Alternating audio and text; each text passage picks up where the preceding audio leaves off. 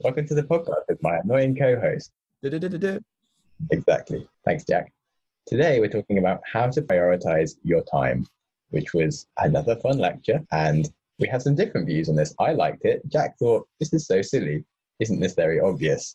And we will probably conflict through the thing, but this is great. We're going to get more in sync by discussing these things and what we learned. So We actually haven't had a conflict thus far on any of these. We've been pretty in sync about all of it.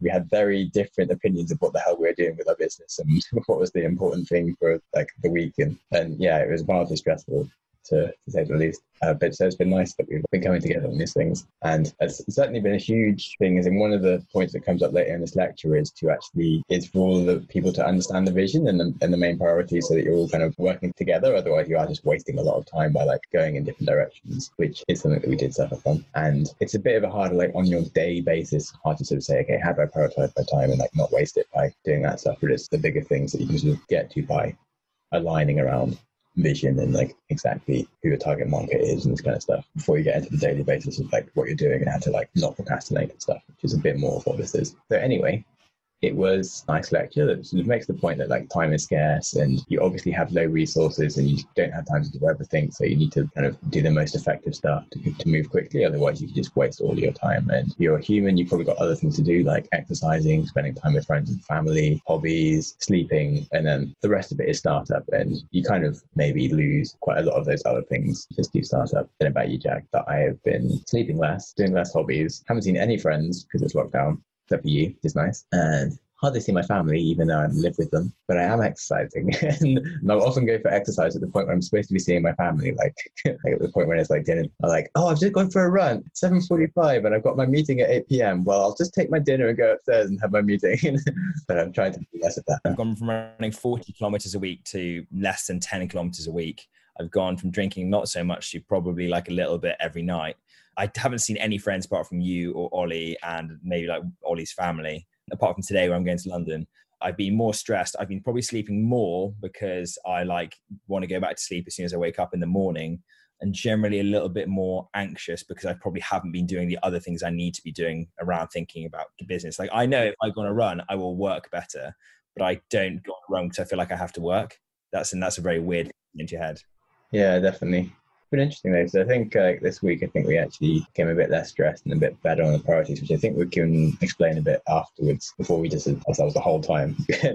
But anyway, as they say in the lecture, you kind of probably are focusing on your startup and you want to use that time as effectively as possible. Or maybe you're only working 2 days a week and you're like, you are busy because you've got another job or something, but you need to really prioritize this. And so one issue is that people spend a lot of time on fake progress. And so they think they're doing things, but they're kind of just like prodding around with the idea and not actually going anywhere. And you can do that for like a whole year. And like some people do this for their lives and never actually get around to the important things that you need to do. And essentially something that one company just keep on talking about is that the most important things are talking to users and building product or shipping product rather than just building, because you can kind of build infinitely and not ship. So all you need to do is iterate on making it better and talking to people about how to make it better and what their problems are. And anything else is kind of probably fake progress, they say. And you want to define your KPIs. So some of the KPIs that can be useful usually is like either revenue, like are people actually paying for things, or active users once you're actually launched and you're trying to sell stuff. But it's good to set like a weekly goal for your primary KPIs if it's those, or like something else before that to just sort of constantly keep you in focus. When you have like, okay, 3-month target, that's a bit loose. So like, what is the sort of target this week? And sort of keep it a bit smaller. So maybe, you want to have 1,000 customers in 3 months time, but perhaps this first week, you just need to talk to like 10 and just sort of keep small steps constantly in your focus so you can just always be achieving them, like smart goals, and sort of make sure that when you're reviewing each week that you haven't done too much fake progress. So things like fake progress would be winning awards, attending conferences, having lots of advisors or talking to them all the time, going to pitch competitions, press announcements, being in the Forbes under 30 for something, going to networking events, meeting famous people, or optimizing for bullshit metrics like vanity stuff, like more people signing up for things that actually doesn't mean they're going to pay. So to be fair, well, we can review this afterwards, but yeah, those are the things that you really need to avoid. And they do feel very useful and you feel like you can tell people about them and that you're doing good, but it doesn't actually make your product more valuable. It doesn't mean that your users really like you. It adds some credibility and things, but you can spend a whole year just going and sort of talking to these people and getting iteration, but it doesn't make your product any better. So yeah, always focus on what real value is. And that should be making your sort of framework for task prioritization. And so they've got this sort of idea that you should try and list all of the things that you might do over the week, or the things that are on your task list. So like, everyone probably has like a lot of things to do. And so you can go through every sort of task and you should rate the impact of that task. Like how good would it be if you have that completed? You should also rate the complexity of the task. Like how long will it take to do? Is it going to be like a 5-week project? Is it going to be like 2 hours? And then you should have this sort of list of all the tasks, and sort of with the combination of how impactful it is and how difficult it is to do. And you should try and choose just the ones that are high impact and easy to do, or like medium. And so you basically just don't want to end up with a score that's going to sort of take you ages and not be low impact. That would be the worst. But some things that might take a long time, like refactoring all your code for a big feature, but actually it's not going to really affect people's use of the product, and it is going to take you ages. That's like something you probably shouldn't do. Whereas adding a small new feature button that just lets people share it so other people can like join, like that could be a huge impact, and it might take you an hour in the code. Like that's something you should do. So you just want to like really actually go through all these things together, perhaps with like other people just besides yourself, just sort of sanity check and like really prioritize things for most impact, minimal effort. And then it's like the 20/80 rule with your time, and you just get so much more out of it. And then you don't try doing too many things at once. So if you have like a long list, don't try and do all of them, because you just won't, and you'll probably like do bits of all of them and not finish. And it's better to like get things done than it is to fanning around doing lots of stuff. And then you can start having a score of like how well you are prioritizing. So after each week, you can sort of review, okay, how effectively did you go through these things? So Y Combinator in the startup school, they have just like a quick weekly review that takes half an hour, and actually maybe less. You say how many weeks you've got until product launch, or if you are launched, what's been some of your biggest blockers? What's your biggest goal for next week? What's the team morale like? And it basically just keeps you on point and just quickly reviewing what's been going on, what's been failing, and just sort of makes you realize where you're spending your time and where you should be spending your time, which is really useful. And so you should always have your primary KPI, which is like where you're heading, and record like where you actually got to in it and what the goal should be. What's been the biggest barrier for your growth? What things you've accomplished that's been impactful, and what have you learned? And that way you can just keep on learning, and you can start removing your blockers and hopefully start getting through tasks in a more timely manner, such as getting to things that give you revenue and more users. So that's basically it. She does talk a bit about the make and manager schedule. So if you haven't tried running a business before, or you might not be so aware, especially if you've always been a manager, but you've actually got to start like delivering things, I find it very hard to be engaged with the team and like do lots of stuff and be like on LinkedIn and emailing people all the time and actually get anything done in terms of like writing business plans or coding. And so I really need to block it like half a day to actually get code done. Otherwise nothing really happens. And so if I have like a meeting in the middle of my afternoon, I don't really get that much done. It's just more effective for me to like spend the pre-meeting time like emailing and then doing other stuff afterwards. If I just try and code, like I just kind of fanny around and don't get much happening. And so if there's not many people of you, you need to like really be sensitive with the calendar and not like let people book at random times and say, okay, Monday is the day that I code, or other things like that. And also I think something that we sort of found this week was I think Thursday afternoon you went to the beach without your laptop, I think, just to write. And when you're on your laptop, if you're like writing or doing things, there's always other stuff coming at your attention. If you kind of don't have your phone on you, you just have like a pen and paper, like the amount of things that can go on in your brain when you just sort of give it those 30 seconds of not being sure what to think, and like stuff like it just comes. But when you're in front of a computer, you're just always doing it, just always has more and more things for you to think about, so you don't get like the potential for like the bigger ideas. So getting some space, like going for walks or spending an afternoon with just a notepad sitting outside and like going through some of the big picture things, or like writing a blog but like not on your PC, can be super useful to actually be more effective and think about your time, and making sure that you're going for runs and other kinds of stuff. It's actually really useful for that, like digesting information, I personally found. Anyway, so that's the end of the actual what we learned in the episode. But so Jack, I mentioned that you had some conflicting views. So let's jump into that. What did you think? This is really funny because I entered startups way later than you and some of my other colleagues who were working with startups. And this whole issue about time, it's like, I think if you've never worked in sales, it's very different to see the effect of missing deadlines or missing targets and things. Because if you worked in sales, if you don't make enough calls in a certain period of time and you don't close enough business in a certain period of time, you don't earn money or you don't get any of the money that you would do. So people who are motivated by commission, their deadlines, it doesn't matter if they miss a week or things get pushed back a little bit more than that, or the project goes a little bit, because missing their deadlines have less consequences. And when I joined growth and became like a growth person in marketing, as someone who was really used to be really terrible at time management, I had a goal and I was only reviewed on that goal. I wasn't reviewed on anything else. I wasn't reviewed on what I was bringing to the table culturally, or whether I was making really good cups of tea or anything like that. It was like, okay, your KPI is this amount of installs. If you don't deliver this amount of installs, you're doing something wrong. So you can break that into as many different things as possible. I could write a bunch of different blogs about it. I could be discussing things with influencers. I could be making my emails better. I could be doing all the stuff that was talked about. But telling her things like speaking to a bunch of advisors, entering to a pitch competition, networking, winning awards, conferences, like I was a bit like, yeah, because no one gets paid at the beginning. None of that stuff is paying me. None of that stuff that she's talking about is getting me anywhere near to being paid. And I don't understand why that takes explaining. So maybe you can give me some insight as to why that was way more obvious to me than it was to other people, and why that needed to be said.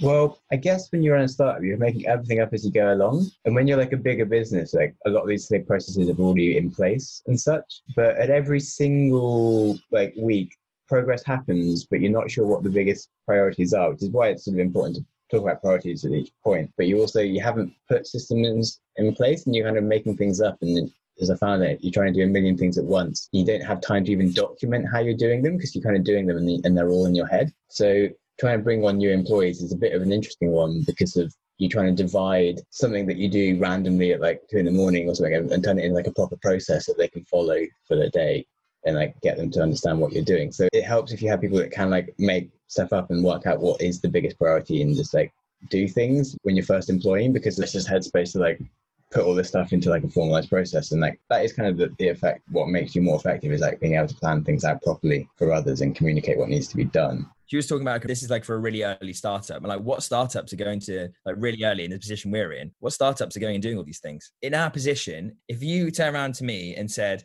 hey, I'm going to spend all of the next 3 days on networking calls and conferences, I'd be like, no, you're not. And if I said to you, oh, I'm going to enter into these pitch awards for the next 2 or 3 days, I'm going to be doing all this, you'd be like, no, you're not.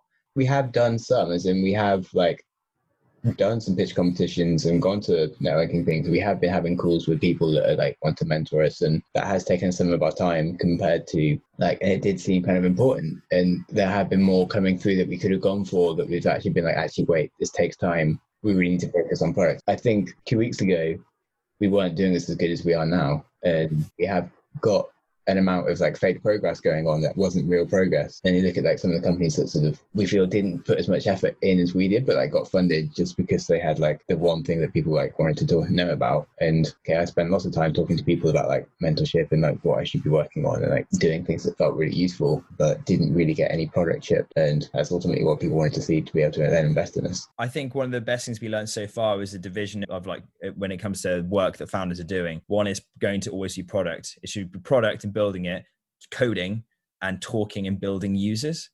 And it's very quickly to tell how, and the way she charted it was actually quite good, was like, this is a super necessary task, this is a medium necessary, this is a low necessity. And the lowest ones were like booking calls with people in your network around the product. And the top one was doing 10 pitches to hot leads. And it's very easy to see which one of those is most likely to convert and give you an advance to the metric, like your North Star. And that is, for you, would be product. And for me, it would be users. And I can remember you saying when you got the guy into the team, like, oh, that he's essentially going to be going back through the code we've done and making it more glossy and making it better. You were slightly hesitant about it.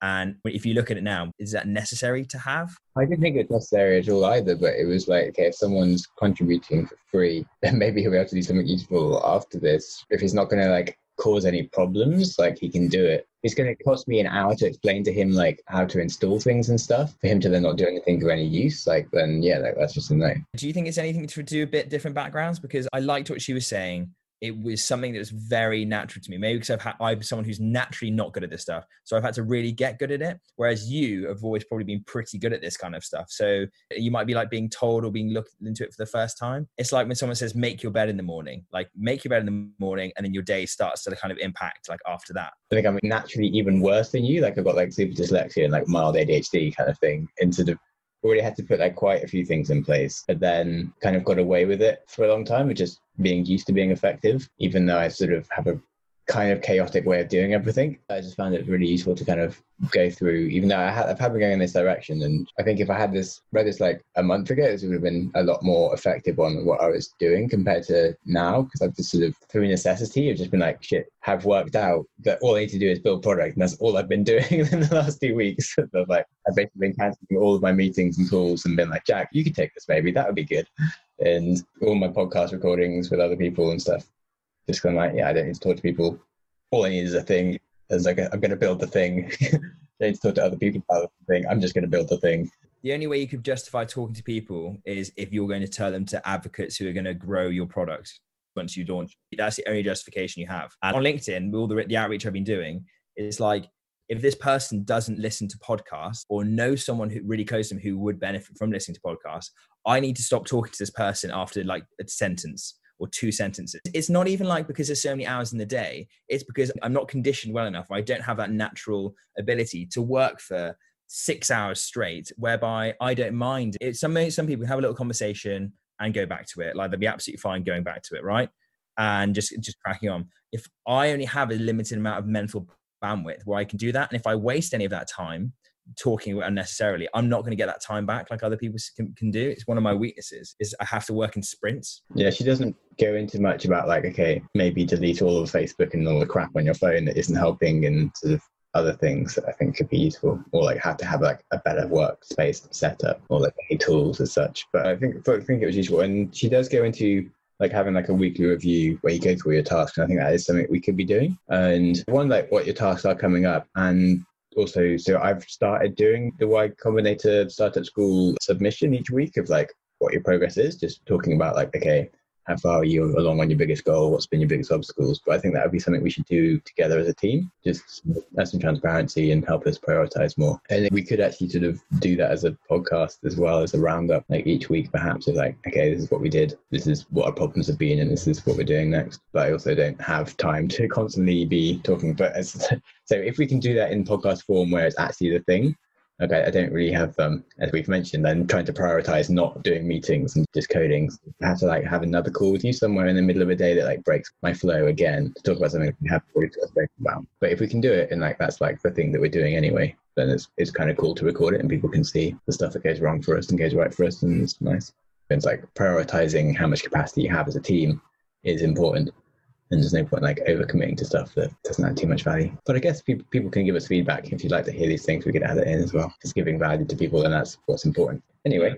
That was pretty good. I think she was giving some kind of a guidance on some very like strict routine in how you look at work. A really good book I'd read as well on this stuff is Extreme Ownership by Jocko Willink, which I've recommended so often, so many times. It's like, you have to own your stuff. Like it's called extreme ownership, because any fault that goes wrong, like for example, if you gave me a deadline on product and you said 2 weeks is going to be ready and it wasn't ready, and you turned around at me and said, oh, it's not ready, I would have some fault in that, because I wasn't chasing you on your own deadlines, because I've entered it into my 100% of time. I've allowed you to have 1% of that. And if you own 1% of it, you own 100% of it. So it therefore becomes my burden, and I have to acknowledge that I should be able to help you or know that you're not going to hit the deadline. It's a really good book. Interesting.